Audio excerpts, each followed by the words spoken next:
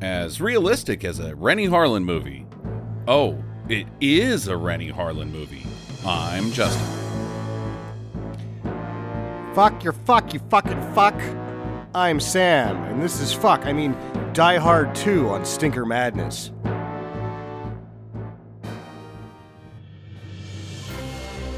Die fucker. Die harder. Die harder. Die harder. Do I have to? I don't know. I didn't die hard enough the first try. It's dubious. Okay, all right. I'm Justin. This is Sam.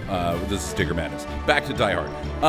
The title, Die Hard. Now, I know before we go any further, yes, we are broaching very beloved territory of John McClane, the man, the myth, the legend. But the title, let's go back to Die Hard 1. Let's start out at Die Hard. What does it mean?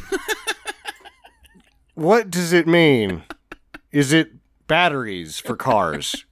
Is John McClane dying hard? Or is the bad guy dying? Who's dying hard? I don't know, but the term Die Hard is really in reference to people who sort of let out-of-date hobbies. They're diehards. They're right, not gonna. Right. I don't think his hobby is killing people. He's a real diehard. He's a real murder diehard, that John McClane. A diehard, then. Just the words diehard sound like a command. Like, I know that whether it was McTiernan or some guy in a tie was like, no, we're changing the title to Die Hard because it sounds tough. Is it possible to die soft? Yeah. In your sleep. That's dying soft? What if you convulse while doing it? That seems hard. That's not good. I mean, and technically everybody dies hard because of rigor mortis.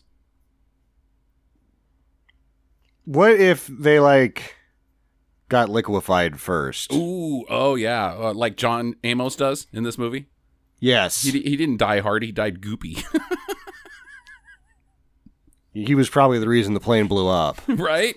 Which we'll get to as well. Yeah. Okay, Die Hard 2 from 1990, directed by Rennie Harlan, of course, starring Bruce Willis, and a cavalcade of people that I like that don't get lines. Yes. So we'll start with that Bonnie Bedelia is Macaulay Culkin's uncle, or aunt. Okay, right. It would be funnier if she was her uncle, but... I'm guessing Kieran Culkin's aunt, yes, too, then. They're the same. Yeah. They're brothers, siblings, whatnot. Who, I have to interject, I just started watching Succession. Sorry, late to the party. Holy shit, is it good. Wow, what a show. Go. I haven't gone to the party yet, so. Yeah. The people that we didn't see in... also Reginald Vell Johnson gets a scene because he was so popular in the first one. And I guess, in real life, he was saying that people still just put Twinkies in his cars because of Die Hard 1, and he was like, I was in Family Matters for 9 goddamn seasons. He has a high school named after him, you sons of bitches. So coming new to the party is first William Sadler's ass, and then the rest of William Sadler. God. Wow. William Atherton was in the first one, too. I forgot about that. Yeah. Dennis Franz. Yeah. Good fucking God. He said fuck more than movies, like 5 movies that say fuck a lot will say fuck in this movie. He does. It's just every word is fuck. He adjectives, nouns, verbs. It was an audition. Fuck the fuck, you fuck. He was auditioning for network television, Sam. You got to drop a bunch of F-bombs when you're, trying to work for NBC.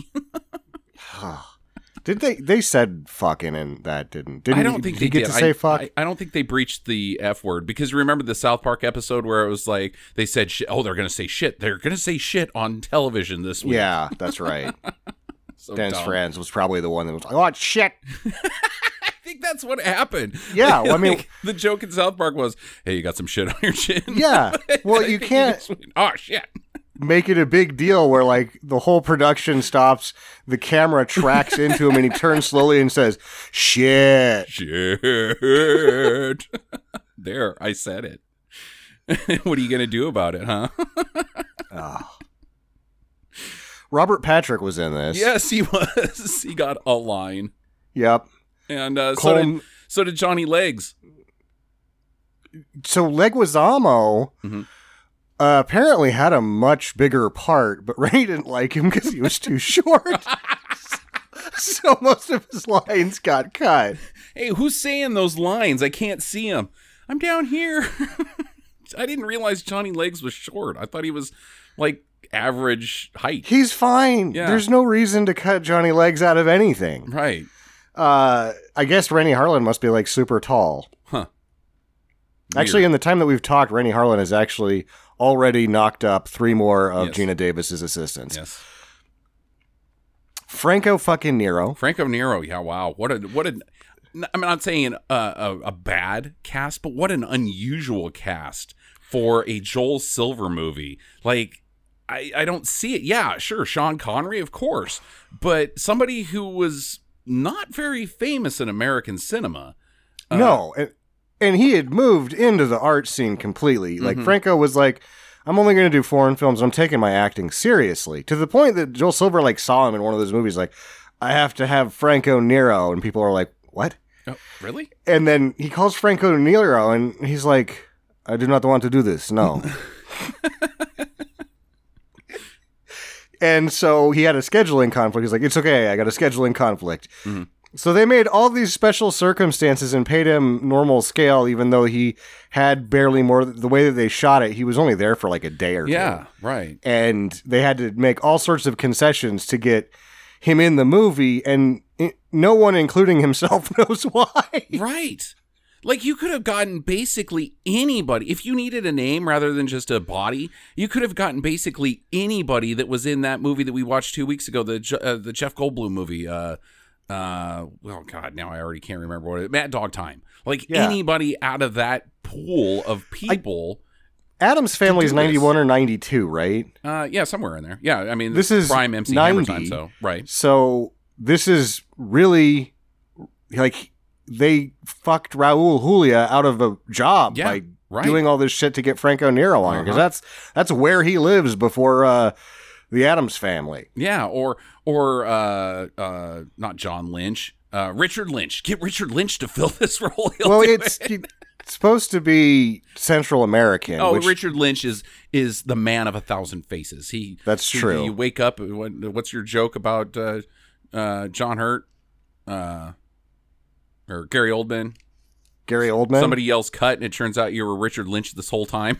Yeah, said no one ever. But I mean, seriously, if you're going to cut Johnny Legs and barely have Robert Patrick do anything, have Richard Lynch barely do anything. Yes. Like, I just don't get it. I don't understand. There's a number of things that Joel Silver did that were puzzling. Mm-hmm. One of them is this is the first time that he gets almost fired from his own company. Oh, wow. Okay. Huh. So he reported the budget at $70 million. Okay. That seems fair. It was 40. He just decided to keep 30 mils for himself. Oh, no. That's embezzlement, bro. He also, I mean, the talk about the budget is that the budget is like the way they charge to make the movie. The studio's basically charging him an hourly fee that's inflated for profit anyway. So the whole time the Hollywood system is already double dipping, but he tried to fucking and he didn't try, he did. He triple dipped on this. Well, it wouldn't be technically a triple dip. It would be a double dip squared. It's a double dip squared. He's quadruple dipping. Yeah. And they're like, you're in trouble. And he's like, okay, I guess I'll only work on the movies that I want to work on. I'll be removed from day-to-day operations. Was I ever involved with day-to-day operations? No. I'm going to go make Lethal Weapon 3 now. Uh-huh. How much is that going to cost? $500 million.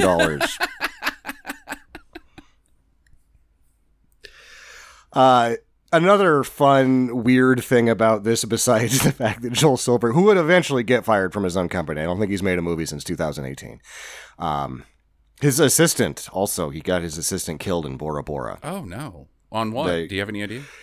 Club drugs. She fell into a lagoon and drowned. She was all the, I think the coroner's report was that she was basically made of drugs at that point. Ugh. Grody. Yeah, and he was able to skirt the lawsuit somehow. He settled out of court initially, but then the criminal charges came anyway, and he was exonerated, I guess. Huh. But yeah, his career hasn't done much since that. And being fired for more of his shenanigans. Yeah, embezzlement's probably more than a shenanigan. It's actually a he felony. I mean, from what I read, I had to do this in a couple of different places for a few days to see if there's really any paper trail on the money for this. And there isn't. Like, he got away with it. There's just no way to fucking prove. He's like, nope, it cost 70. All the money's been spent. Sorry. Did you keep your receipts? Hell no. Hell no. So, apparently, Die Hard 1 is based on the novel Nothing Lasts Forever, Okay. which is a sequel to the novel The Detective, which was adapted into the film The Detective starring Frank Sinatra. So is Die Hard a sequel to The Detective? No. Okay. Because his name is Leland in The Detective. And even though Die Hard is directly what happens in Nothing Lasts Forever is what happens in Die Hard, they changed the character's name to McClane. Okay. This is based on the novel 58 Minutes by Walter Wagner. In this, only Richard Thorpe, who wrote Nothing Lasts Forever, is credited with character creation. Interesting. Although, in the credits, they spelled his name wrong by adding an E. Oh, good. So, I'm pretty sure Walter Wagner got fucked on this deal. Sounds like it. I thought it was interesting. I saw something in the IMDb trivia that the country that Esperanza,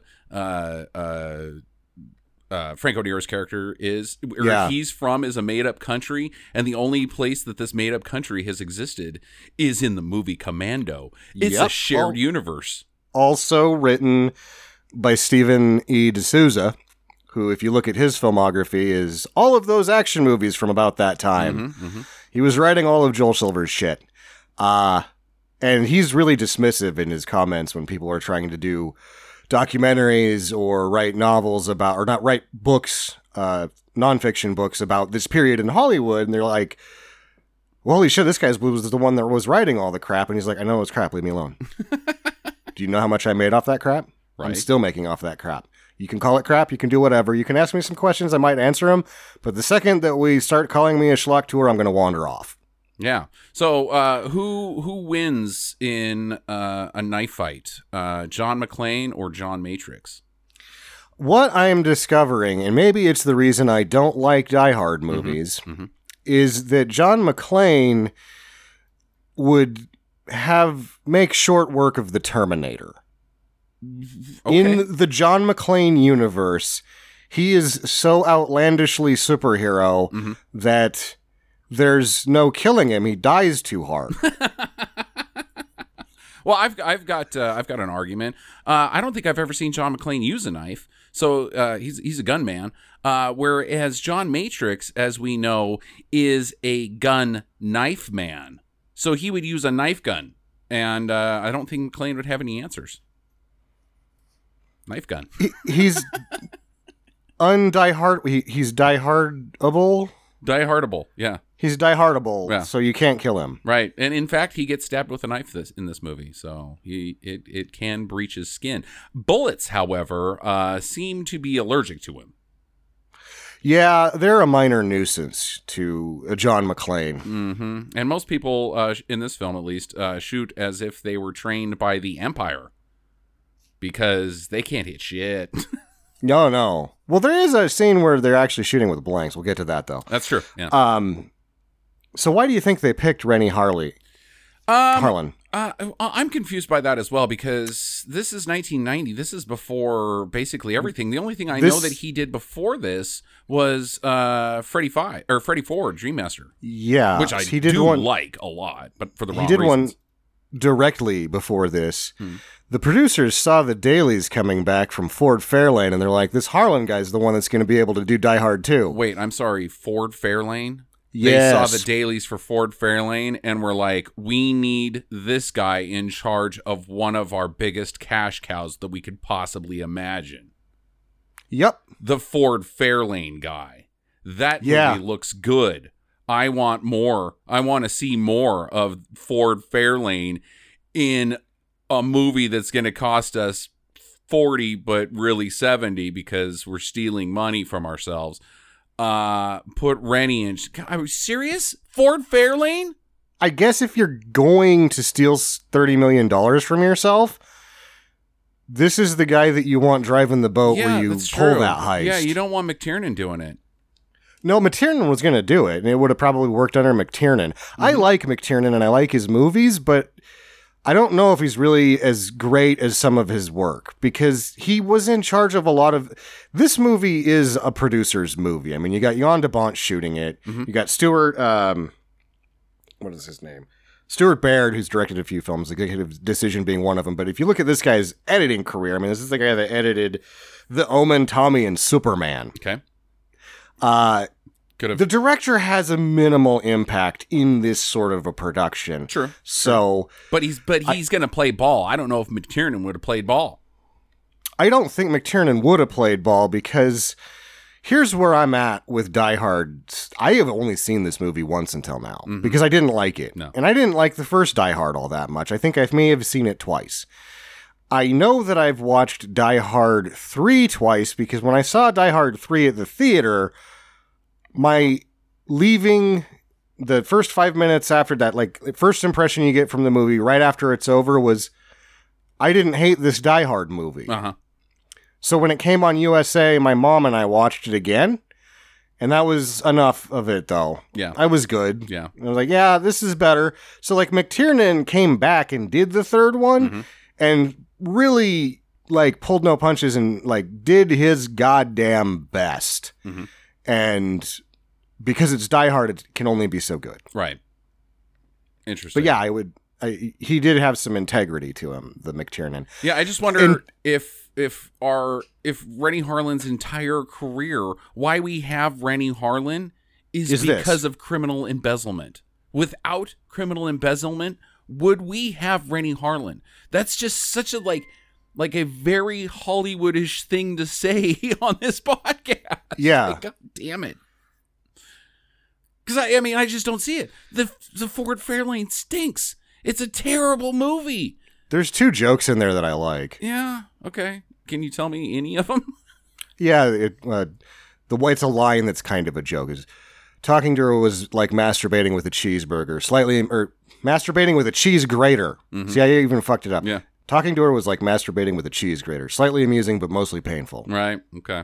All right. And I thought that was funny. And now that I said it out loud, I don't know that it's that funny. I don't know if it is. I mean, how would that even work?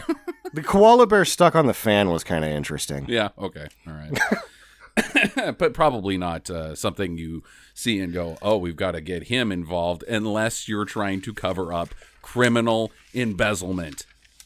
Well, Insane. Also, from a producer's standpoint, getting back the dailies and being impressed with them isn't necessarily more than look at how many pictures this guy puts out a day. Yeah. Because I'm not going to accuse Rennie of going over time and going over budget. He obviously took the reported budget down to like 40, got it done in a small window. This is 2 years after Die Hard was a hit. Right.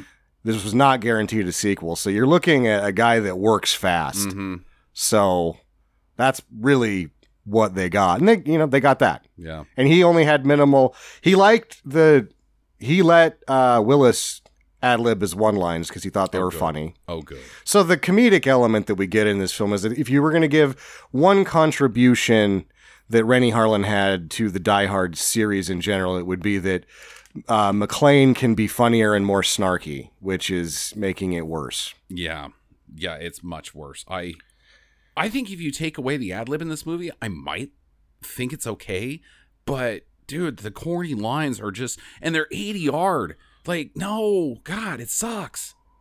Yeah, it was not 80-yard voiceover. Yeah, and there was another interesting thing about this movie is because of how foul the language is. At one point, I think it was William Atherton, it could have been Sadler, one of the actors approached to Susan was like, can I change these lines? There's too many fucks in here. And he's like, are you a Boy Scout? What's your fucking problem? He's like, it's not that. Fucking asshole. I read this, and after I saw the word fuck for the 750th time, I actually started laughing hysterically. I think this movie might play as a comedy. It says fuck so much. And he's like, you're right. We should get rid of some of these fucks. They got rid of some of the fucks. They toned it down. They censored their own fucks. It still had too many fucks. It still had too many fucks. It still is a comedy with the fucks. I think that's actually the only thing that got me through this. I texted you when we were talking about when we were going to record, and I was like, every time one of the Tubi commercials comes up, I try to escape my office. But then France shows up, and the fuck train gets on, full blast, and I'm like, okay, this fuck train's interesting anyway. Fuck Train, a sweet German metal band. Love their third album. I believe it's probably a gay porn. Yeah. Well, Fuck Train, obviously. Yeah. I mean, isn't that what the Midnight Meat Train is? You get on it and you bang. Choo choo. Clive, why? Right. Okay. What else you got? Oh, that's pretty much. I mean, there's more. It's just not as interesting. Like Bruce Willis and Mel Gibson were both considered for Lethal Weapon and Die Hard, and it was like they were both being each other or being themselves so much when it was offered. The Lethal Weapon was offered second to Gibson, and Die Hard was offered second to Willis, and they're like no to the first one and yes to the second one, and that's why Riggs is Gibson and McClane is Willis. Right. I didn't like Bruce Willis until Pulp Fiction. And then that luster tarnished over the years because I'm not big on him. No, I honestly can't think of a movie. I mean, he's a perfect fit for that movie, and that role. But I don't know. What about Moonstruck? Isn't he in Moonstruck? No, he's in Moonlighting. God damn it! It's the Bachelor Party. Bachelor Party? No, I don't know what movies Bruce Willis is in because I just he's in a couple of comedies that are before Die Hard where he's actually kind of amusing. I feel like Die Hard not only he was in Death Becomes Her. That's a fun movie. It's okay. It's okay. Yeah, you're right. I got nothing. But he's better at comedy. That's the thing. Like he's a silly guy, and Die Hard has done two things. I feel like it is possibly, because I'm so not big on Willis, it is possibly sort of deprived us of a decent comedic actor. And two, it has given us more action from a guy that shouldn't be doing action than any other actor that shouldn't be an action star. I would double stamp that. I agree with that completely. He has no business doing it. I'm sorry. And you see him in his interviews, and he seems like a very reasonable person. And he's obviously very soft-spoken, and he is not a very masculine interview. And he's doing it for cash. Like, he's like, yeah, they keep paying me for these action movies, so I do them. Yep. Yeah, I have a blues band. That's what I like to do. You guys want to talk about that? No. All right. Die Hard 2. Die Harder. I'm going to skip over a lot of details here to set the stage here because we're 25 minutes in, and I'd rather just talk about the things that surround Die Hard 2. So if there's anything you want me to, I got some stuff here. Yeah. But we should mention that Rennie really doesn't fuck about. Like this movie gets going with minimal setup. Yeah. So I will applaud him for that. Other than the exposition, I'm still pretty confused about what the whole plot of this movie is. I mean, I know what the heist is about, but I don't really understand why it matters. And that's probably my arguably biggest beef that I was going to save to the end is the stakes are so minuscule in this movie that I just kind of don't care. But what we've got is an airport. Bruce is in town. John McClane's in town in Washington, D.C. This is Dulles to visit the in-laws. Holly Gennaro, she's flying in. They're still together to spend Christmas together. Yay. Okay. So meanwhile, we've got the Colonel, Colonel Stewart, who. Meanwhile, William Sadler's ass is practicing karate. Oh my God! When his reveal is fucking insane. I bet he loves, because he's a fun guy. Mm-hmm. Sadler's fun, and he knows that his career is what it is. Right. I bet he fucking loves that this is out there. He's like, remember me in Die Hard 2? Yeah. I was doing villainous stretching. Naked villainous stretching. I'd also love when he stuff is on the news, and that's my biggest problem with the exposition here is like everything, all the stakes are informed through us via cable news that's on TV, not it's diegetic, so it's almost background noise.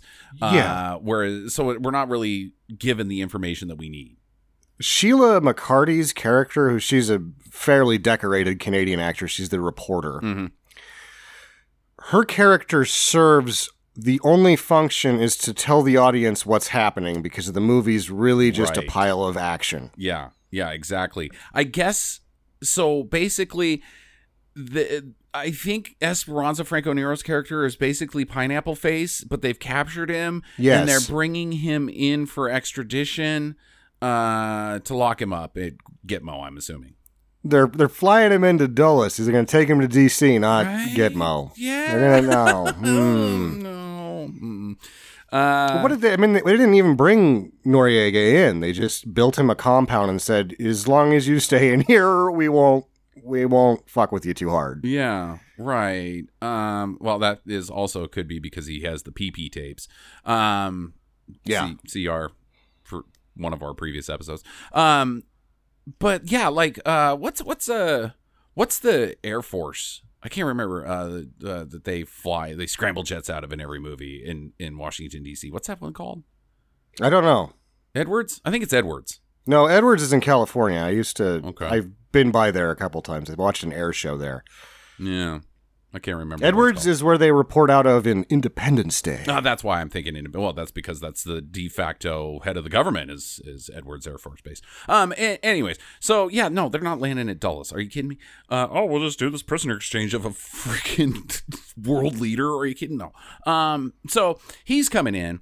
He's a bad guy. Nobody likes him. The Colonel, he is, I guess, a traitor to the United States, because this guy is basically Castro and has been like, yes, I murder all of my citizens and steal all of their money, but communism is bad. I feel like what we got here is that Franco Nero is Pineapple. He's Noriega, and William Sadler is Ollie North, gone rogue. Okay. Because this is supposedly ostentatiously about the Iran-Contra affair and that whole period. Even though it has nothing... Ostentatiously, even though it's paper thin and you can only discern that after sorting through the piles of action. Yeah. So either way, Colonel and his team, they're going to...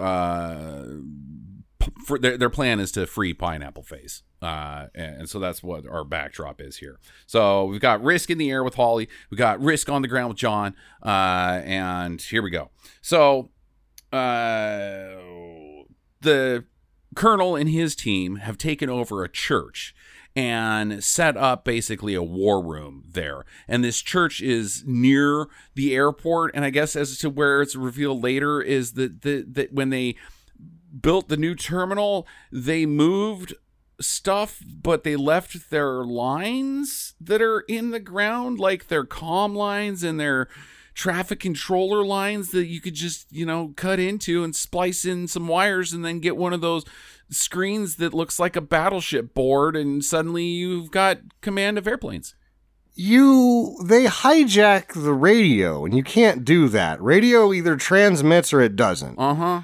So they either shut it down and break it all the way and set up their own. Uh-huh. Or nothing. And the other problem with this whole scenario, Sam, is it's radio. The airport's not the only one that has radios. You can't just take over the airport and be like, you can't talk to planes. I'm actually that guy with a big tower on top of his house. He's talking to us right now. There's a guy in the plane that they show in this movie that fucks with the radio. Uh-huh. That has protocols for when the channel that they're supposed to be on isn't working to check the other channels and be like, oh, guys, they're on channel 7 now. Also, there's like 50,000 airports around Dulles who can radio into the other planes at any point in time. The radios can talk, or the planes can talk to each other. They have a blue line because that's the branch of the service that comes, even though Blue Line was replaced by Delta Force in the 70s. And that a movie called The Delta Force had already come out. What is that? But Blue Line they have radio force fields. Oh, okay. Delta Force doesn't have that because they're not stupid. Oh, that's so dumb. Okay, so they're in this church. They've got command of the control tower. They haven't launched their plan yet in full, but they've got one thing that they've got to do, and this is how John gets involved in the whole plot. John's got bad guy sense apparently because he's in the airport lounge and he sees two guys and he's like, "Hey, they look like trouble." There's two guys sitting together sharing drinks. We know that this is 1990, so they can't just be two gentlemen enjoying each other's company. That would be wrong. We don't have that in America. So they're bad guys. I'm going to follow them. So he tails them. They're going into the baggage area and setting up their radio hijack device or whatever that apparently all of the central command tower lines run through the baggage claim area. Yes. Okay. Also, a man will be killed later by a device that I wrote down the name of as the baggage smasher. The baggage smasher. Yeah, John because gets he starts fighting these guys. There's a shootout. At one point, John loses his gun because a piece of luggage falls on him, and he's like, this is your action guy? A lady's bag fell on him, and he's like, oh, my gun, oh, it's gone. So now he's got to wrestle these guys, which at one point involves him grabbing what I think is a can of hairspray and shooting it into the guy's face, and he's like, oh, I'm sticky. Yeah, Aquanet in your eyes is no joke, brother.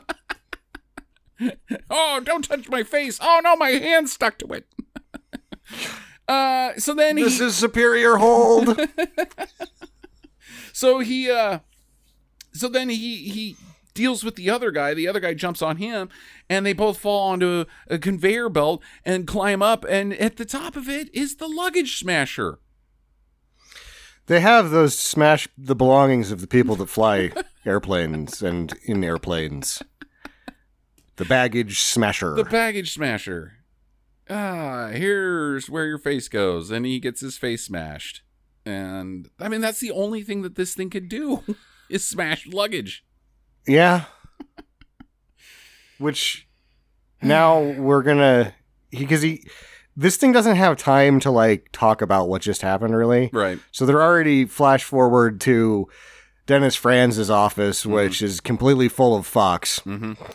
And I feel like there's some words that aren't fuck here. There's like 3 or 4 of them that describe that it's okay for John McClane to shoot people because he's John McClane. Why are you shooting people in my airport? Fuck. Right, exactly. And John McClane's like, don't you see what's going on here? We got to shut this whole place down. He's like, and Dennis Franz is like, fuck you. And then John McClane storms out, and on his way out, he turns and says, yeah, well, you got a lead button, poo-poo brains. This is our hero. Okay, wait. Did you get to see? Because I tried to do it, and Tubi was screwing with me too hard. I tried to watch the TV edit of this because the TV edit of this is renowned for how bad the voiceovers of the foul language. I didn't know that was an option. Yeah. That's, if I ever watch this movie again, it will be only for the TV edit because it is apparently ridiculous. I bet.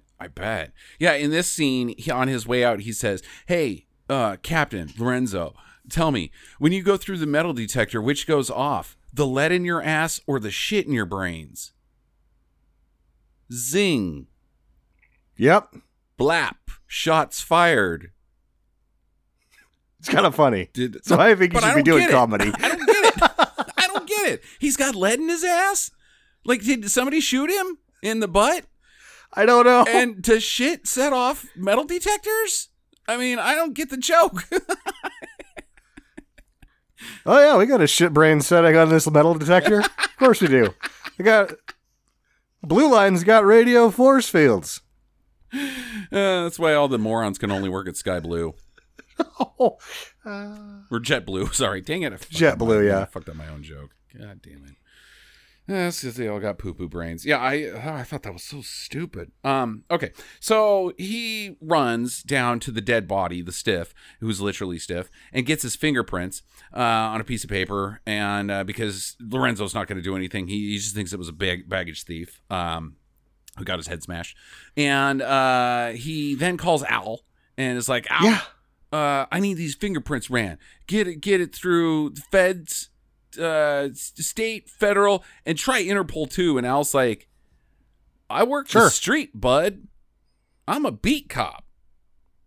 I don't have access to Interpol. I am not Jason Bourne. He faxes the fingerprints. He does.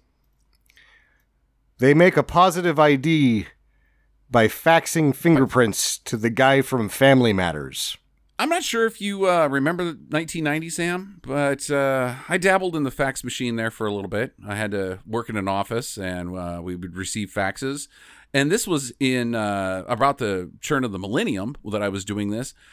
I couldn't read what the fax said 90% of the time into the year 2000. I can only imagine getting a fax of fingerprints and being like, run this, and they're just big globs. You can't even see what they are. The greatest incarnation of the fax machine, its finest offering was a total pile of shit. Mm-hmm. Yeah, so I don't think they run anything.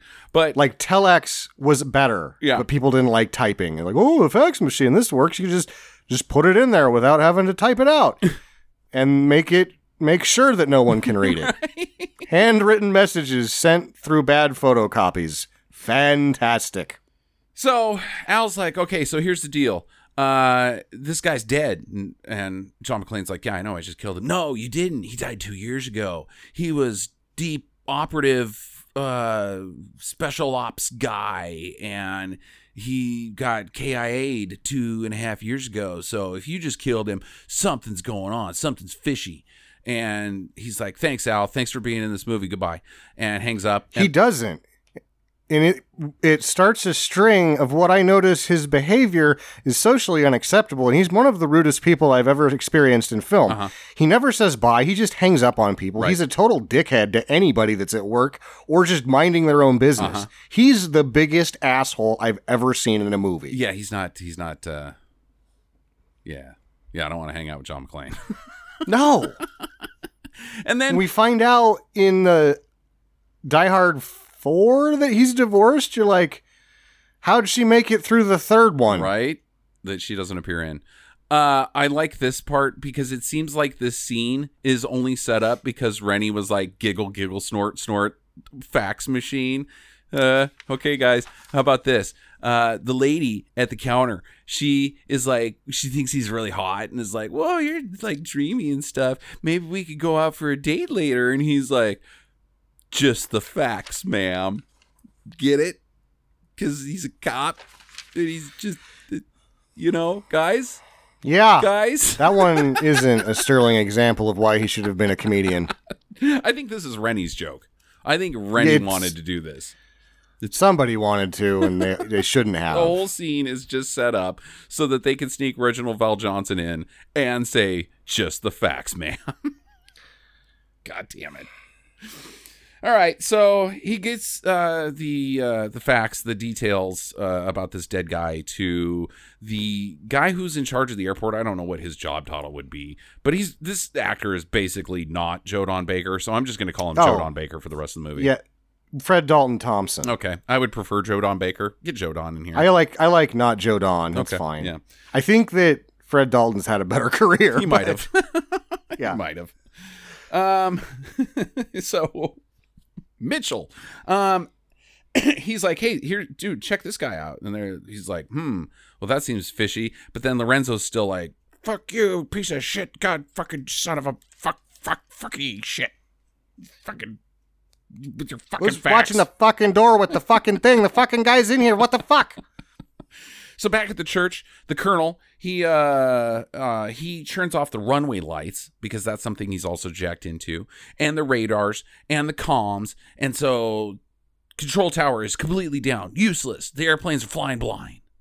Did we ever see anything visually on how they did this? Because I don't think we did. Like, the method to which they hijacked this control tower are not only dubious, but they're unseen. They are well, there's one sequence where it seems like they've already jacked in, and also they're using that gizmo in the baggage room that seems like a big radio with an antenna on it. But there's one scene where they dig up the ground and then they get out chainsaws and cut these big lines. But then you don't see them do anything with the lines. But you're also using radio, and the planes are being transmitted through radio, and you've spliced into power lines? You either cut the power to the tower or not. The tower has power. It's a tower of power. God damn it. Tower power. Yeah, they've also, like, the backup generators they've gotten. I mean, it's just none of this really makes any goddamn sense.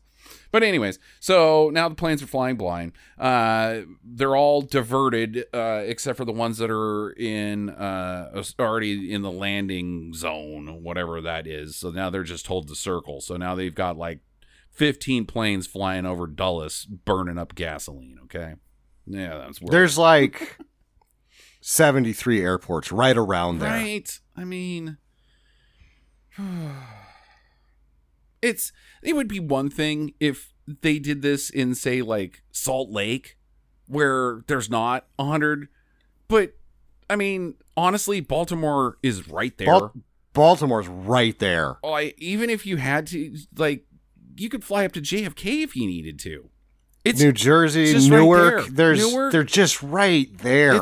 It's the East Coast, man. It's made of airports. It's made of airports. I mean, you can buy an airport over there for like nickels on the dollar. Yeah. They're swimming in them. Okay. So he's like, okay, I've shut down your airplanes. What I want Esperanza. I want him to land. I don't want the extradition thing to happen. Nobody comes near his airplane. And then we're going to pick him up and take him to another airport or another airplane that I want. It's a 747, the nice ones, with like the TVs in the headrest and stuff. I want that. And, fully filled with fuel. So get that ready for us. And if you do that, nothing bad's going to happen. Okay. So this other guy in the tower, he's like, he hatches a plan. I want to get control of things back. Oh. So I know. What? I retroactively figured something out. Uh-oh. The chainsaw of the cable wires was to get the lights on the runways out. Okay. But they have a button. That did something. They have a button to turn them off. They don't cut the lines and then the lights turn off. He says, all right, go. And they start flicking switches. I don't fucking know how it works. And when they do that, they just have all the service vehicles of the airport line either side with the lights on. That's a pretty good call. And the engine running, and they just minimize the amount of runways they use. Yep. This is Dulles we're talking about. They've got a bus that they can just go to Baltimore. Right. Oh, no. Okay. All right. So, I guess the only thing this movie has going for it and its stupidness is that this was 1990. And it's not like 9/11 had happened. And yes, obviously a lot of security, but there was hijackings throughout the entire 80s. Like a lot of hijackings. Yeah. We didn't have the TSA, but I don't even think you could bring a taser on board an airplane. And this old lady's got a damn taser. Oh, yeah, you can't even then. And she tased her own dog. She tased her own dog. That's fucked up. That lady's a bitch. She likes torturing small animals. You might want to keep an eye on this one. She might be late blooming as a Jeffrey Dahmer. Yeah. Okay. So Burke, I guess is his name, our guy. They are building a new tarmac or a new terminal or something, and so now they've got the antenna's already built, and if they could just get into that, well, then they could talk to everybody again. And while John's getting kicked out, he overhears about this thing, and he's like, okay, I got to get down there. So he climbs in through the elevator shaft and makes his way down to the sublevels of the airport where lives the janitor Marvin. Yeah, Marv's down there, who he's going to be in cahoots with for the rest of the movie. He lives down there, Sam. I guess being a janitor for Dulles doesn't pay really well because he's got basically an apartment underground. He's probably just, working it hard where he's like, yep, I've made this situation where I basically spend none of my own money. The second that I have enough money to leave this airport and never return, I will do so. He's a mole man. Yeah. Marvin the Mole Man. He's the John Grease from Real Genius. Yeah, right? Yeah, he is. So Marvin tells him where to go about this annex skywalk. Like, oh, that's where it's at. He's got blueprints of the entire airport because he's a janitor. And John's like, wow, that looks like a perfect place for an ambush. I got to get down there because they're going to ambush a technician. And they do, but the technician also goes there with gun guys. Like, who are these gun guys that he goes with? He grabs a bunch of gun guys. Hey, we got to go down to the skywalk. Okay, let's go down there. It's a trap. Robert Patrick's down there, shoots them. And then it's a big shootout. They get massacred. And then John busts in through the air vents above and shoots Robert Patrick. He's dead.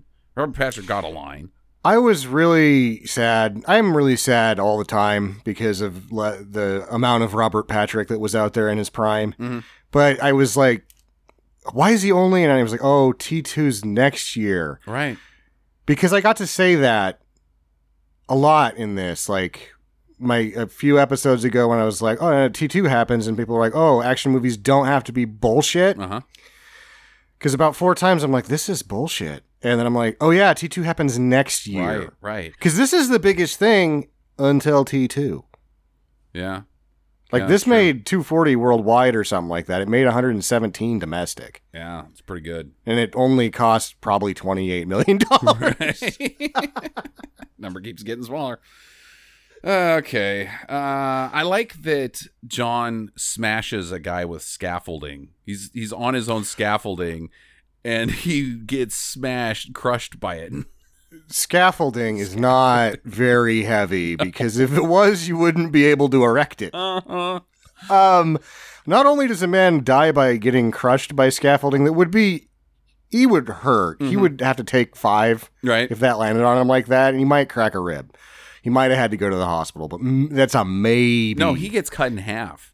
Not only is a man killed by scaffolding, but John McClane himself is trapped underneath upwards of 9.5 pounds of scaffolding. He is, and what's even stupider is he doesn't have his gun. There's a guy coming right at him who has a gun, and John hits the button for the escalator, which brings his gun and the gun guy to him, and the gun guy's like, no, don't get that gun, and so he rushes him while holding a gun in front of a trapped man.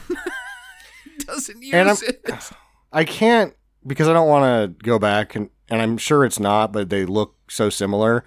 There's 2 times in this movie where I feel like he kills that same guy, and then there's another 2 times where I'm pretty sure he kills another guy twice that's the same guy as he killed before.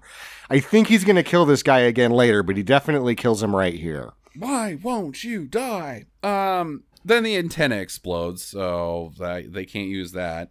And John gets one of their radios. Hey, we're going to do that thing from Die Hard 1 again. Oh, but this one's scrambled, and you need a 10-digit code to punch it in so that you can hear anything on it. So I guess if your boss radios in, all you hear is like, and then you have to punch in a code, and then go back to your boss and say, hey, could you run that by me again? Because you were scrambled, and I didn't hear you. And then you stop talking to that guy, and it becomes scrambled on its own. Like there's like a delay or something. Like, oh, if you haven't talked to your boss in like 5 minutes, the scrambler comes. I don't get the scrambler. So the colonel radios to the tower because he gets word that all his men are shot up and that they tried to blow up or they tried to hack into the antenna and that was a no-no. And he's like, so yeah, you guys aren't cool for doing that. That was a dumb move. And then John gets on the radio and he's like, you're poop face. This is stupid. I just killed a bunch of your guys. I'm throwing you some shade. And the colonel's like, okay, I don't really like you, John McClane. So here's what I'm going to do. I'm going to tell this plane that's trying to land to go ahead and land, but I'm going to change their altimeter to read that they're 200 feet higher than they actually are. And they're going to crash. He's going to change the report from the tower on the ground cap. So what happens next, because already a lot of the service vehicles have replaced the lights that are out. Right. They're all down there. The captain turns to the co-pilot and he's like, I'm getting a different reading on our altitude from the tower. And then he's like, all right, tower, looks like we're going to have to come in visually. And then they land the plane. Right. Tower, you got a misreported altitude here. It's over here on my analog controlled that cannot be hijacked by anybody that's not within the plane itself altimeter. Because altimeters on planes aren't linked to anything. No, they're it's just an altimeter. altimeters. So that pilot's a dumb shit. He's like, tower, you're going to have to calibrate your ground cap after we land. I think you've got a few issues. Temperature is 87 degrees. If you look to the left, you can actually see the Washington Monument. If you look to the right, I can see my house from here. I love that joke. I hope you enjoyed your time with SkyWest. Wait a second. That's not my truck. My fucking wife is a whore again. Oh, God damn it. So stupid. So this plane comes in. John's like, oh, shit, I got to get down there. So he bails out the window, does the escaping prisoner with the bedsheets maneuver to get down, then lights two sticks on fire and starts waving down the plane. Plane's like, if you look to your right, you'll see an asshole on the ground. We're going to go ahead and land this comfortably. And flies right over him. And he's like, shit, that didn't work. And the plane then gets clear of the fog, sees the runway right beneath them. We didn't say that. It's Cole Meany flying this plane. Yeah, it's Cole Meany. Yeah, I didn't even see him get a credit. This is pre-TNG. His name in the screenplay was Pilot Number 1. Oh, nice. Yeah. Sorry, Cole. Okay, so they crash. They start skidding around, and then the entire plane explodes. Because the plane... Okay. Oh, my God damn it. I know that the masses don't know about this shit or maybe don't even care. It's just a fun, stupid shoot-'em-up movie. But in a situation like this, when the plane crashes, there isn't a safety or an unsafety device that floods the entire fuselage with jet fuel so that it can also explode as the wings explode. Because what happens when a plane crashes is there's breakaway pieces like an airbag. The wings are the only things that have fuel in them. And so they break off immediately. And so you've just got this long penis skidding across the ground, which is a lot safer than having the entire fuselage filled with jet fuel so it can explode. That's designed to crumble tumble. Yep, it's the crumble tumble. Yeah. When you're like, I don't know if people liked this because of T2, and this is the last big one that was stupid action movie. Mm-hmm. Because T2 happens next year, people stop liking this as much, but I know at least two people that hold this as the gold standard for theater-going experiences. Wow. Both of those two people I have heard, one of them was a family member, one of them was almost a family member, I have heard both of those two people also say this out loud. What's with those black bars? I paid for the whole damn TV. Oh, no. Oh, boy. Yep, that's who likes this. Actually, it's not, Sam. This has got a 7.1 on IMDb. It's shit. It got a 67 Metacritic score. I don't see it. It's the gold standard for action movies until T2 happens after this, right? I don't know. What the hell? Okay, so now John's pissed. All those people died. And Jodan tells John that he's bringing in the army, that they've got a special team to deal with these types of situations, an anti-terrorist group that can handle it. Okay.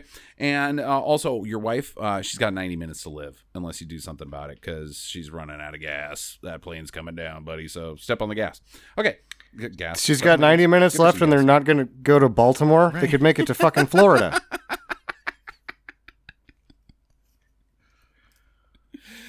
Oh, man. All right. So also we should at some point talk about Thornburg's little deal that William Atherton's character from the first one, he's like who are we going to compare him to? Geraldo? I don't know. Yeah, he's Geraldo. Yeah. That's fine. Yeah, he's just a little dickhead that wants to be famous for being where the action is. Yeah. He's a slimy reporter versus a quality reporter. Right. Okay. He's pretty much the same character that he is in Ghostbusters with one of my favorite jokes, which is everything was fine until Dickless here shut down the power grid. And he goes, "Is that true?" And Bill Murray says, "Yes, it's true.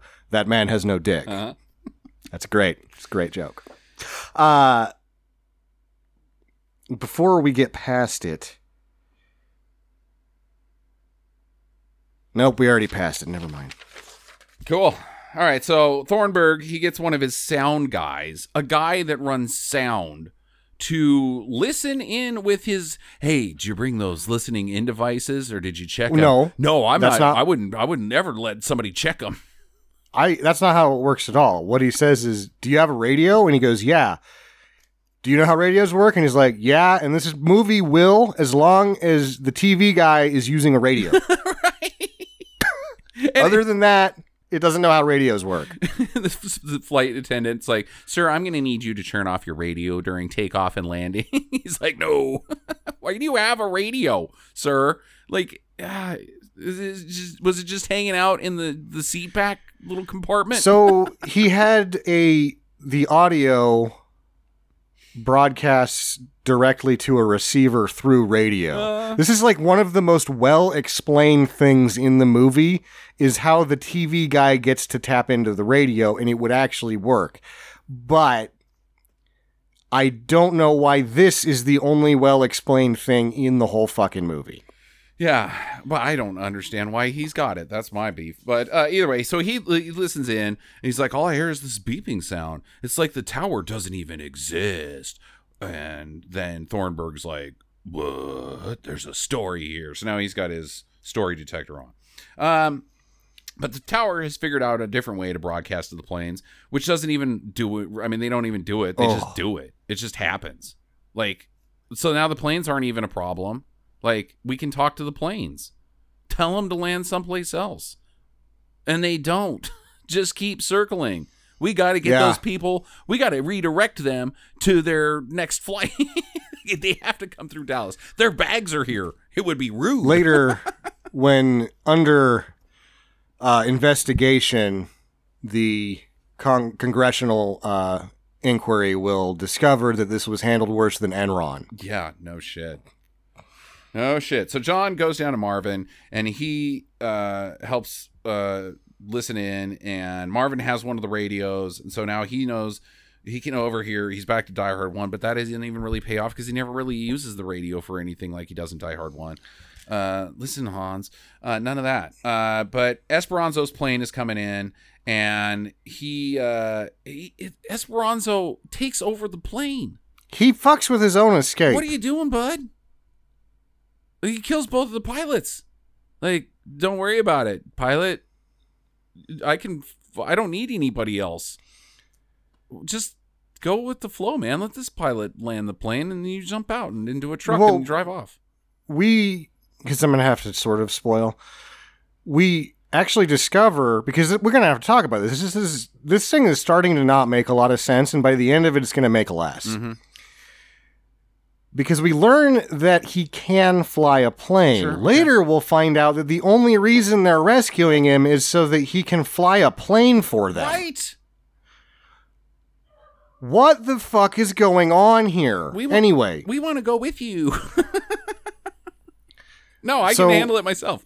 Except for the fact that while he's taking over the cockpit and shoots both of the pilots, he manages to shoot out the window of the plane, so now he can't see. But that doesn't even matter because the plane's now been depressurized and he explodes. Yeah. He's dead. It was a C-130. You can fly those without pressure. I think he was pretty high up. It's a military craft. No, I don't know. Either way, he's going to have a hard time landing because he can't see shit. I hope he gets sucked out the window butt first like that alien in Alien Resurrection. Beautiful butterfly.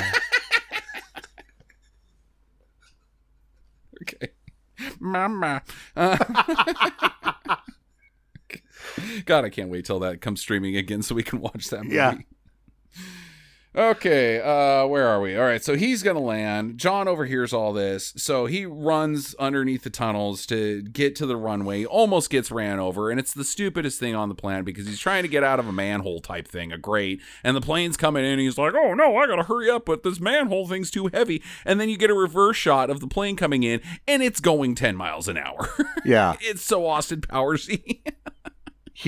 And also at this point watching the movie, I'm very tense because it's got reverse suspension. Uh-huh. A small part of me still believes that he can be killed right here. Right. And I have hope that plane will run him over and he will die. Uh-huh. But the suspension is not paid off because he escapes. Yep. He gets out. He gets on the plane.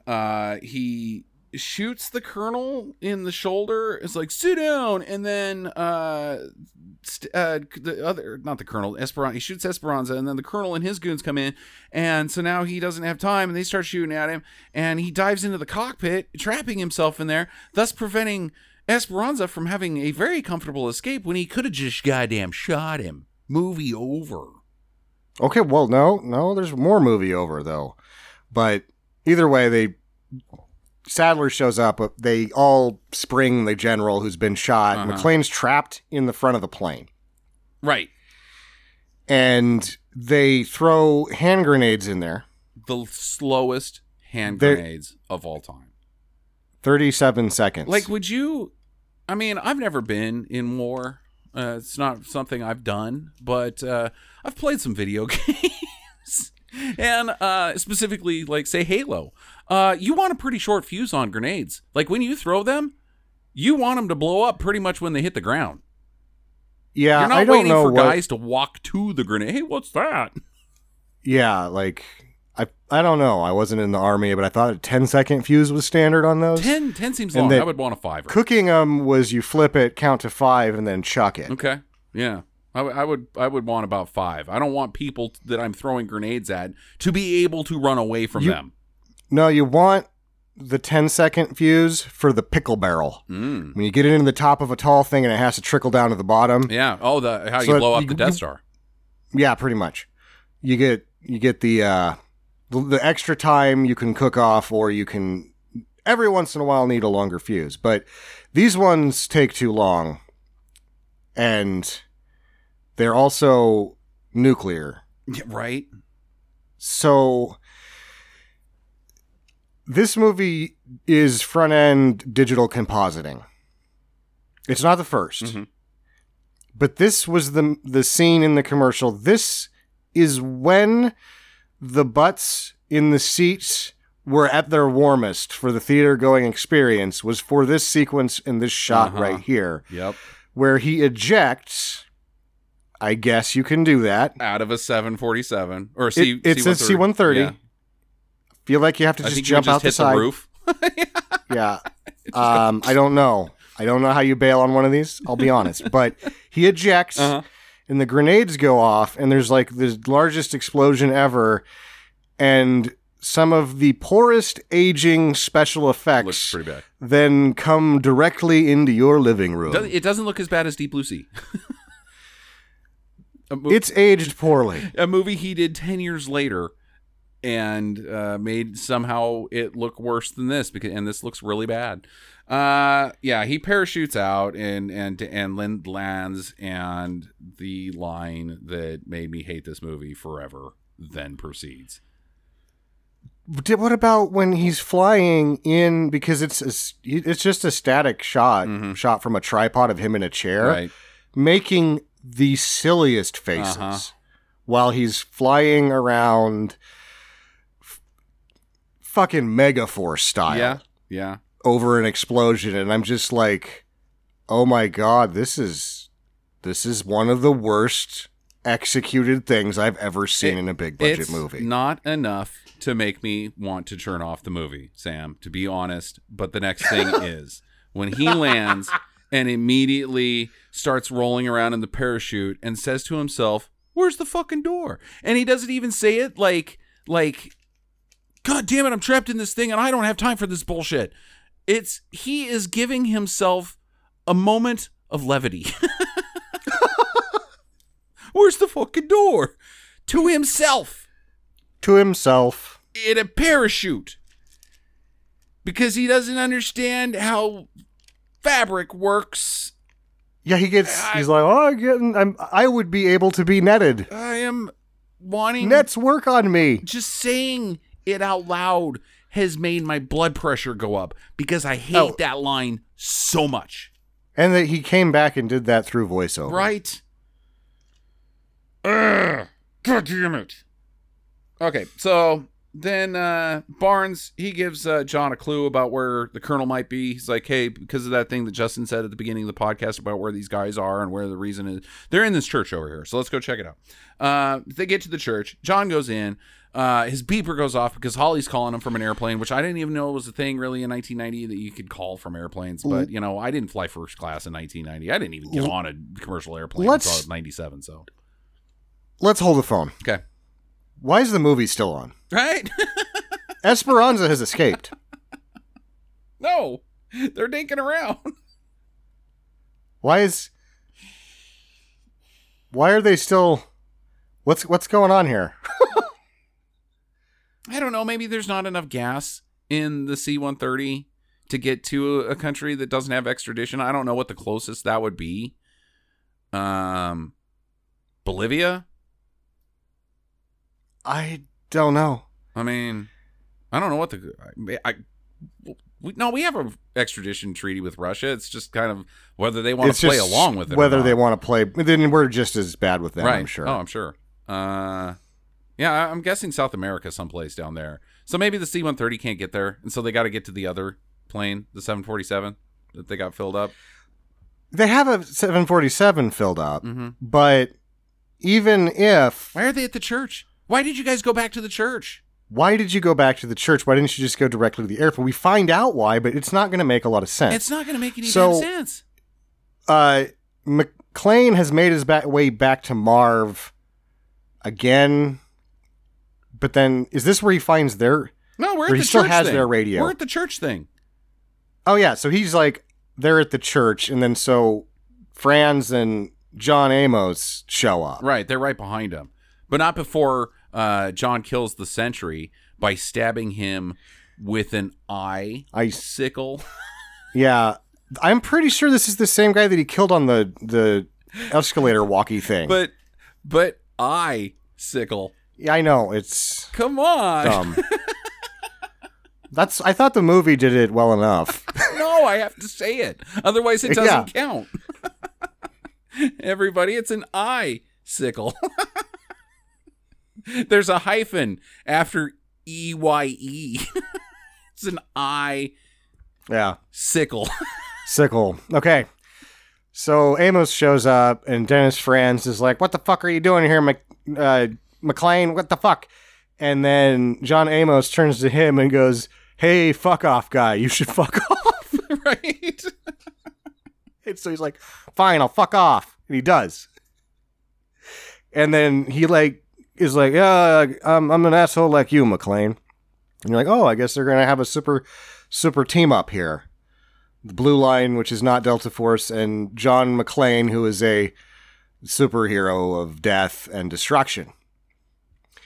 Also in real life, there is still an open invitation by John Amos for Bruce Willis to get his ass whipped by John Amos. Yes. It is open. It is open. That was in my reading about this movie. Apparently, Willis did some things on set that really pissed Amos off, and he's like, do it again. Please. And that's where they're at to this day, is that John Amos is like, yeah, I will bust Bruce Willis's ass. He just needs to call me on the phone. I will come bust his ass. Fantastic. Yeah. I just watched a movie about the making of Coming to America, and John Amos gave an interview. He looks tough. He's an old guy. He still looks like he could whip Bruce Willis's ass. We saw how big he is in Beastmaster. Is the only movie that like really goes, hey, this is what John Amos can also do. He's a good actor, but this guy's fucking big. Apparently, his deal was that he got out. Like, he was from the streets. Like, John Amos is tough. He got out from the streets, but he was in the streets. John Amos will bust your ass. Yes, Sun Valley boy. You're going to be catching my fist. It didn't work. Here's my fist. You'll be playing harmonica with your farts because your mouth will be too sore from my punches. Okay, so what they're doing at this church is they're setting up booby traps for their overriding airplanes devices so that if somebody tries to take control of the airplanes again, they'll be rigged to explode. But that doesn't make a whole lot of sense because your plot as far as needing the airplanes is over.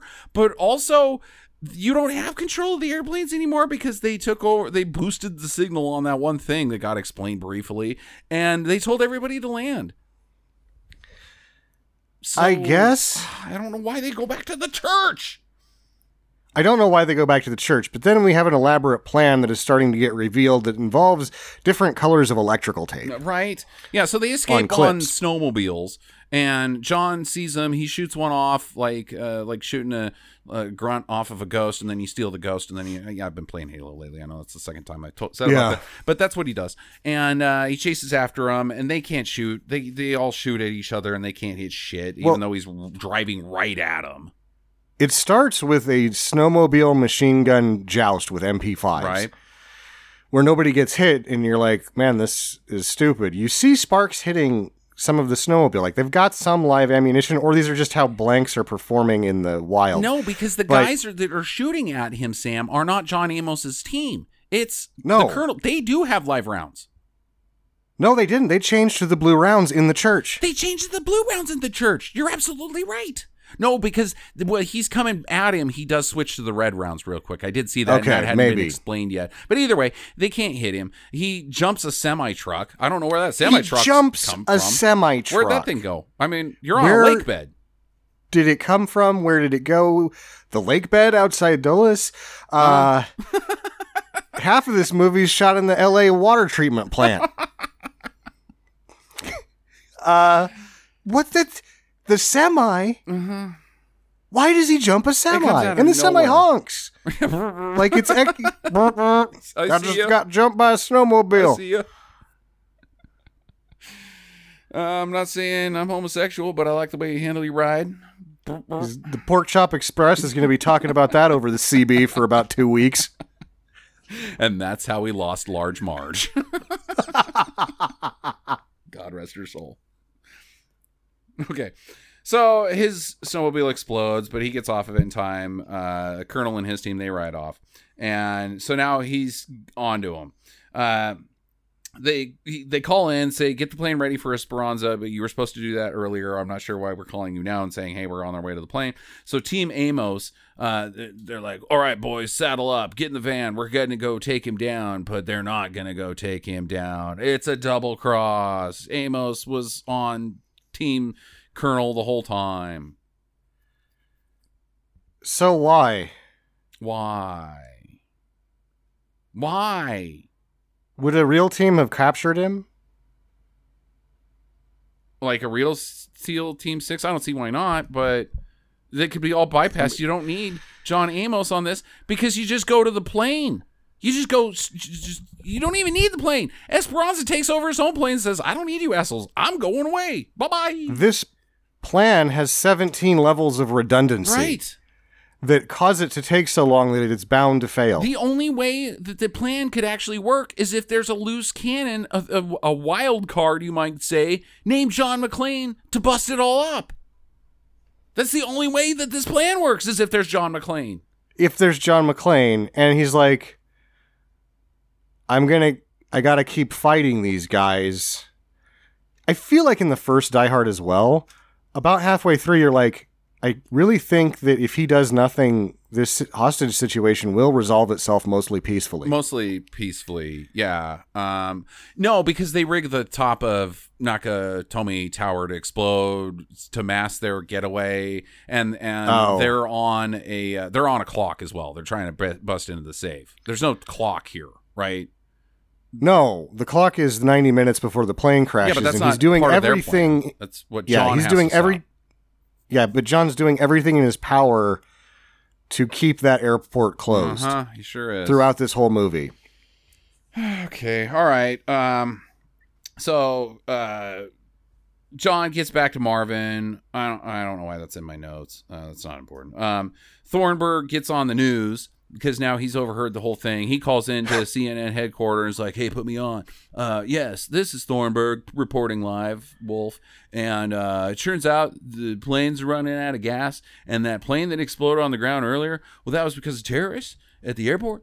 And so now everybody should panic. And they all do. And they run out in the streets, thus slowing John from getting to his destination where him and Lorenzo have finally come together. After John comes into his office and says, listen to me, man, those Navy SEAL guys are dirty. And Lorenzo's like, get the hell out of, get the fuck out of here. And then John shoots him with the blanks.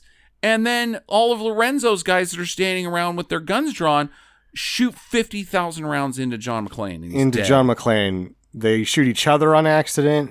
It is a gun orgy. Right. And the congressional hearing later will find it to be worse than Waco.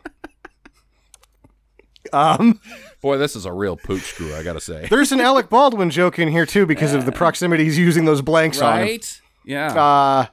But I'm not going to tell it. No, I'm going to let you tell it to yourself out there in did. podcast land. Yeah, there's no such things as caps.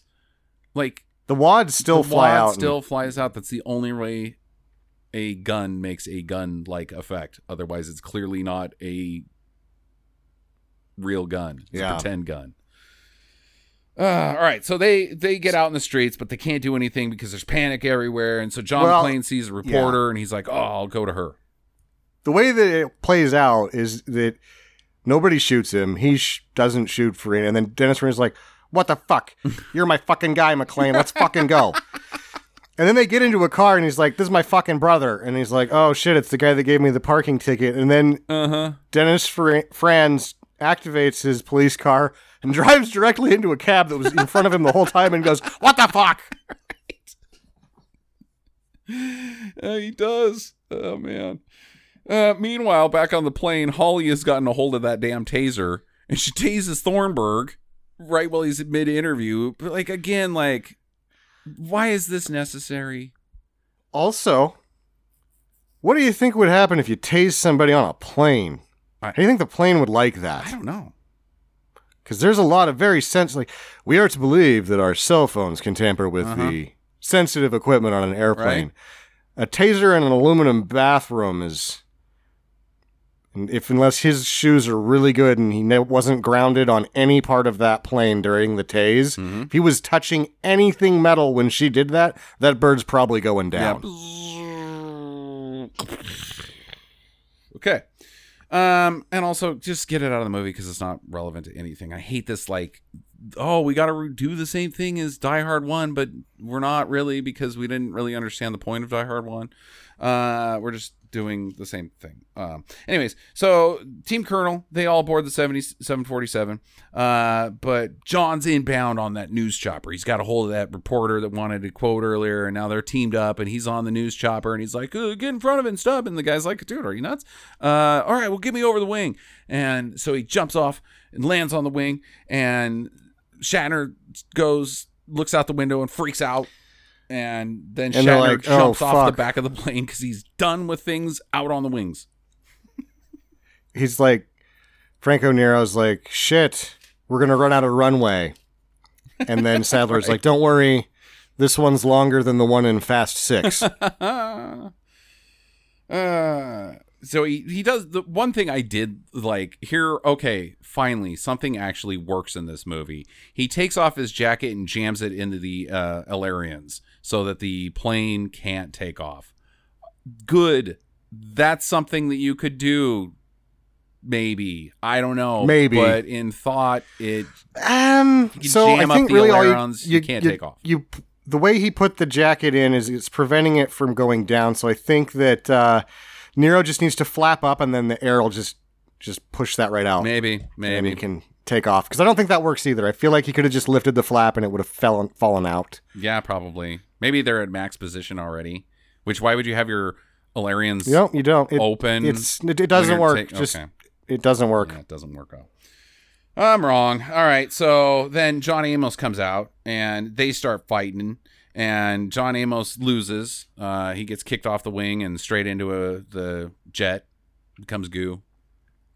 And the thing's going about 10 miles an hour right now, so he would have been able to just fall in front of that. Right, yeah. And not get sucked in. And if he got sucked in to that turbine, that plane's no longer taking off. No, it sure is not. They crash from birds sometimes. Right, yeah. And also, John gets kicked off of the plane later at a much higher speed. Whatever. So the colonel, he jumps out. And, well, actually later, like right here. He fights him. He goes all karate style. John kind of gets his butt kicked, and he gets kicked off the plane. But as he's dangling from the engine, he manages to pull the emergency fuel dump valve. Yes. He opens the fuel dumper. And then William Sadler goes, General, can you overpressurize the fuel so that we can shoot enough out to be exploded later? And he's like, check. Yep. Check. Yes, you can overpressurize fuel in planes in this movie, I guess. You'd have to really, moving at any speed leaking, it would have to be such an amount. You're looking at the whole of what's in that wing. Yeah. Yeah. So they take off, and John pulls out his lighter, says his cute little fun line, and lights the jet fuel on fire, blazing a trail straight to the plane, which explodes in air. Yay. Yep. Oh. Yippee-ki-yay, Mr. Carmen. I think that's what he says in the TV edit.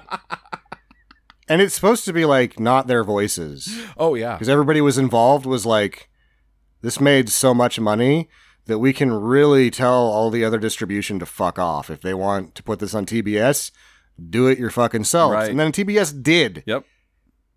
And so eventually I'll have to watch it because it's got to be awful. Oh, man. Yippee-ki-yay, Mr. Carmen. Mr. Herman. Ooh. Mr. Herman, you have a telephone call at the front desk. Who is... Okay. So then now they've got a runway of jet fuel that's burning. And so all the planes come in. And they land. And John's wandering around them. Holly, where are you, Holly? And he finds her. And then he bleeds all over. And she's like, oh, God, gross. And then Lorenzo tears up his parking ticket because it's Christmas. He's like, this your parking ticket? Fuck it. It's fucking Christmas. And I write down, they mentioned Christmas. Yeah, they did. Because I thought I was on the hook there. Because this is my Christmas pick. And it's set on Christmas Eve. But up until this point, I thought that they were going to make no mention of it at all because it just happened, it came out before Christmas, therefore it's a Christmas movie. Yep. And there's snow in it. Yep. But no, they made sure to make this a Christmas movie again. I don't know if it's a Christmas movie. It's not the rules. You can't just say Christmas in a movie and it's a Christmas movie. It doesn't work that way. But well, apparently you can just say action and Michael Bay fills in the blanks and it's an action movie. Right. So yeah. Okay. If you just say Christmas, it's a Christmas movie. A lot of people think that. I disagree. We'll get to that later. First off, I'm going to go first.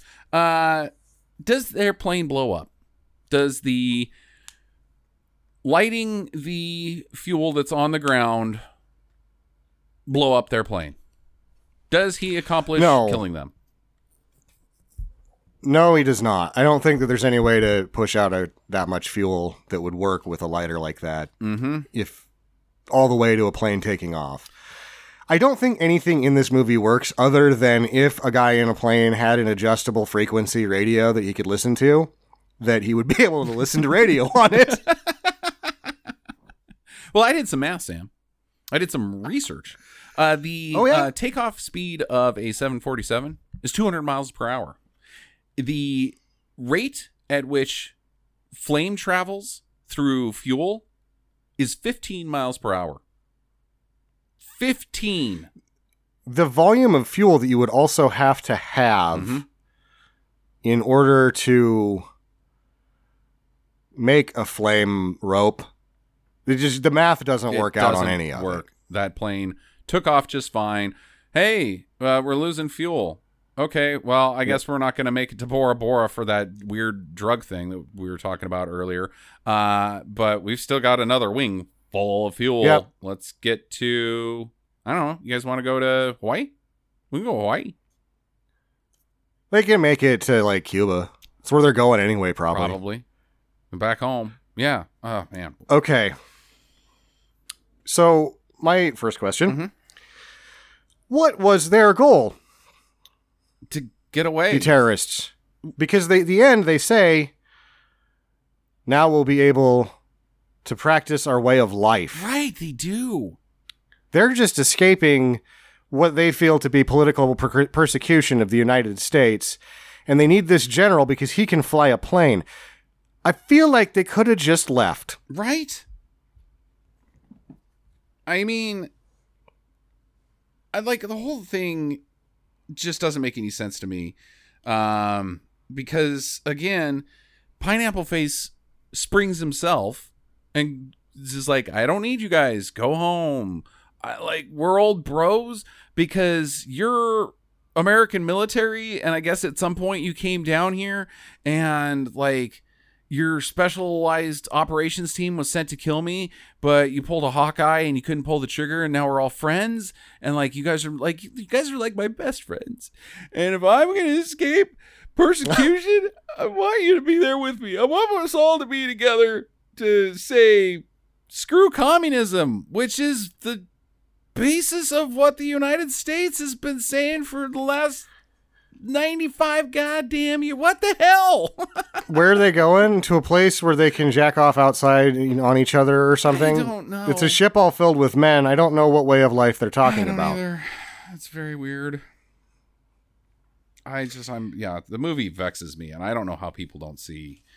And it's not even that the plot is paper thin, because there really isn't a plot at all. It's just the motivations are non-existent. The motivations are, let's get ourselves killed by John McClane. And John McClane is a force of nature. He's just a kill thing. Right. He's a thing that kills. He's killing Die Hard. He's like a gun tornado. He's die-hardening all over this thing. Okay. Well, I'm going to move on.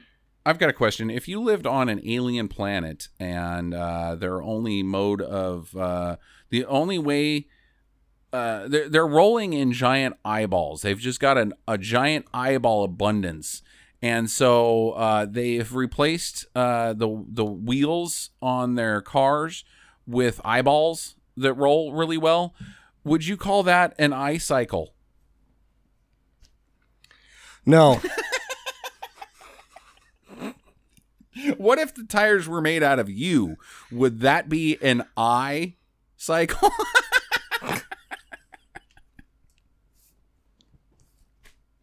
Okay, real question. Does this movie capture the true spirit of Christmas?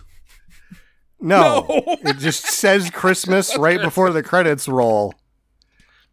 It's not a Christmas. To the point that that next shot it's like a first in Hollywood history, I guess. The shot at the end that the credits roll over after Dennis goes, "It's Christmas, fuck," is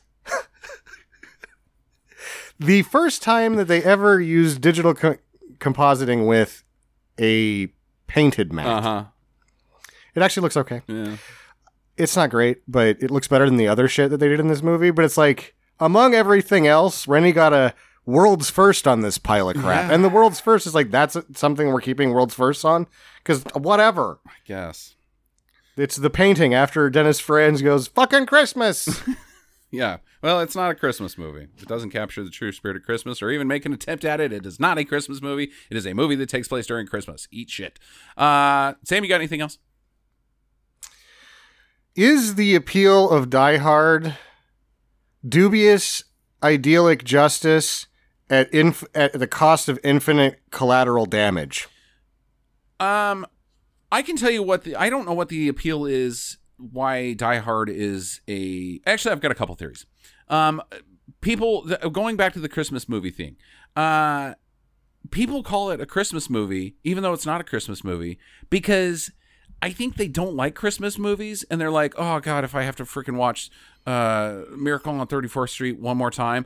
No, I now have an opportunity to watch a stupid action movie every Christmas. That's our family tradition. We're going to watch Die Hard. So that's why people watch Die Hard, is because it's just a filler so that you don't have to see George Bailey anymore. That's why people like it. But in 1990, I will give you one thing. It was cinematic change as far as its protagonist, because the ass kicking that John McClane gets in Die Hard 1 had never been. All of our action guys before that point were bulletproof. You know, the Chuck Norrises, the Schwarzes, the Commandos. So him getting his butt kicked in that movie was this guy's got it rough. But the longevity, now that we've seen it 1,000 times, I think it's just because people don't want to deal with their family. They want to drink a bunch of scotch and barf later rather than talk about what Christmas means to them. But the first Die Hard, as you're saying, there's real tension as well with the barefoot bullshit. Mm-hmm. And there's a lot of really good things that happen in the first Die Hard. John McTiernan can, even though these are system movies, he sort of elevates them a bit usually. Not later in his career, but earlier. This one isn't any of it. It doesn't have any of it.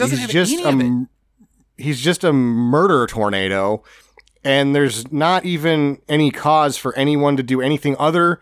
The only person that has any justifications for their actions is Dennis Franz, because he just likes to say fuck that much. Right.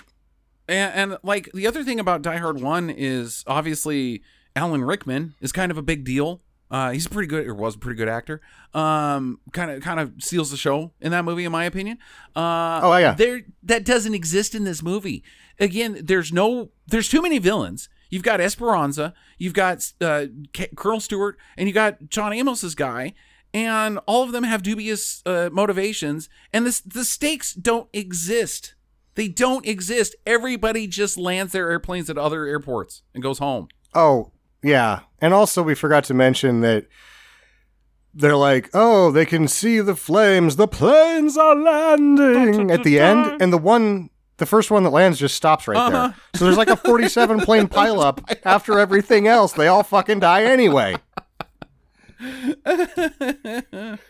Final recommendations. This is hard because I hate Die Hard, but this thing is so shitty. Yeah. It's so shitty. I think what I'm going to recommend is you're not going to get anything from the original version of the film that you wouldn't get from the muddy water that the TV TBS edit was. Yeah. Because there's not enough graphic violence to remove anything from the picture, really. So its running time's probably about the same. But it's going to be shittier because of the voiceover. Right. So I think what I'm going to say is, if you're going to do this, you should do it that way. Because I'm going to end up doing this again because I want to see how bad that is. I think that's a good call, because on just the straight-laced Tubi version, the theatrical release, I'm out. I don't like Die Hard 2. I've never liked it.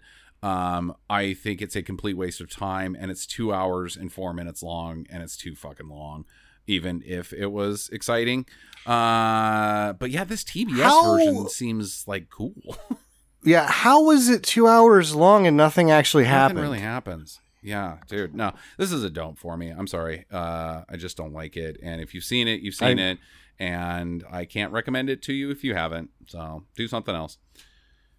2 don't sort of from us. Yeah. Yeah. All right. I've got a little listener feedback this week. From our good friend on Patreon, and you can always subscribe to us support us on Patreon, patreon.com/stinkermadness. Chuck a buck our way. He says, this is Bodie Frog. Hello, this is Bodie Frog. We haven't heard from Bodie Frog in a while. Deep Blue Sea was the funniest episode since Dirty Dancing. I loved it, and my sore stomach was a small price to pay for listening to it. In this day and age, it's comforting to know that people still know how to have fun and be funny without disparaging anyone, except for maybe some actors, directors, writers, and producers of these god-awful movies. So thank you, Bodie Frog. It's nice to always get positive feedback. However, I don't think, like, yeah, I understand what he's saying about, the internet being so toxic as it is. But the thing about what, again, we're trying to do is we made fun of Rennie Harlan pretty hard last week. Yeah. And Saffron Burrows and Tom Jane and Samuel L. But here's the thing is I love all those people. I don't have any animosity to any of them and what they are trying to do and failing at. I think, like, again, we're not making fun of people because we're wanting to take them down to make ourselves feeling better. We're making fun of them because we actually goddamn appreciate them. Our podcast might be Tom Jane's #1 fans. Or we all love him so much. Or his OnlyFans. Yeah. In fact, have you gone to his OnlyFans webpage where he... Oh, no. It's weird. It's really weird. He just knits. Why are you having an adult paywall for this, Tom? It's just a video of you watching you knit. Yes, you don't have any pants on, but... Maybe he's like knitting cock hats or something. Yeah. Anyways, no. The only person that we toss legitimate shade at that has any malicious intent, and we do it, is Tom Cruise. Yeah, it's Tom Cruise's, but that's because he's an asshole, and producers, because a lot of those dickheads. Try to ruin people's careers. Once they get convicted of rape, they're sort of open game. Yeah, right? I agree with that. And people that commit criminal embezzlement of their own goddamn company, that's pretty not cool. But I guess without it, we wouldn't have Rennie Harlan. We didn't even really toss that much shade at Joel. We just kind of laughed about it, like, yeah, he's fucking got away with it. Right. So, no, we love the people that make our bad movies. So, keep making bad movies, people we love. Anyways, next week, Jackie will be back on the show. I forgot to mention that Jackie's not here this week because she's got the cold. So her throat's all messed up. But it will be her pick next week. It will be another Christmas movie, but I don't know what it's going to be, so hang tight. Or it will be a Christmas movie, because Die Hard 2 is not a Christmas movie. It will be a movie that takes place at Christmas. We'll see. Anyways, enjoy your week, guys. Thanks for listening, and get to the chopper.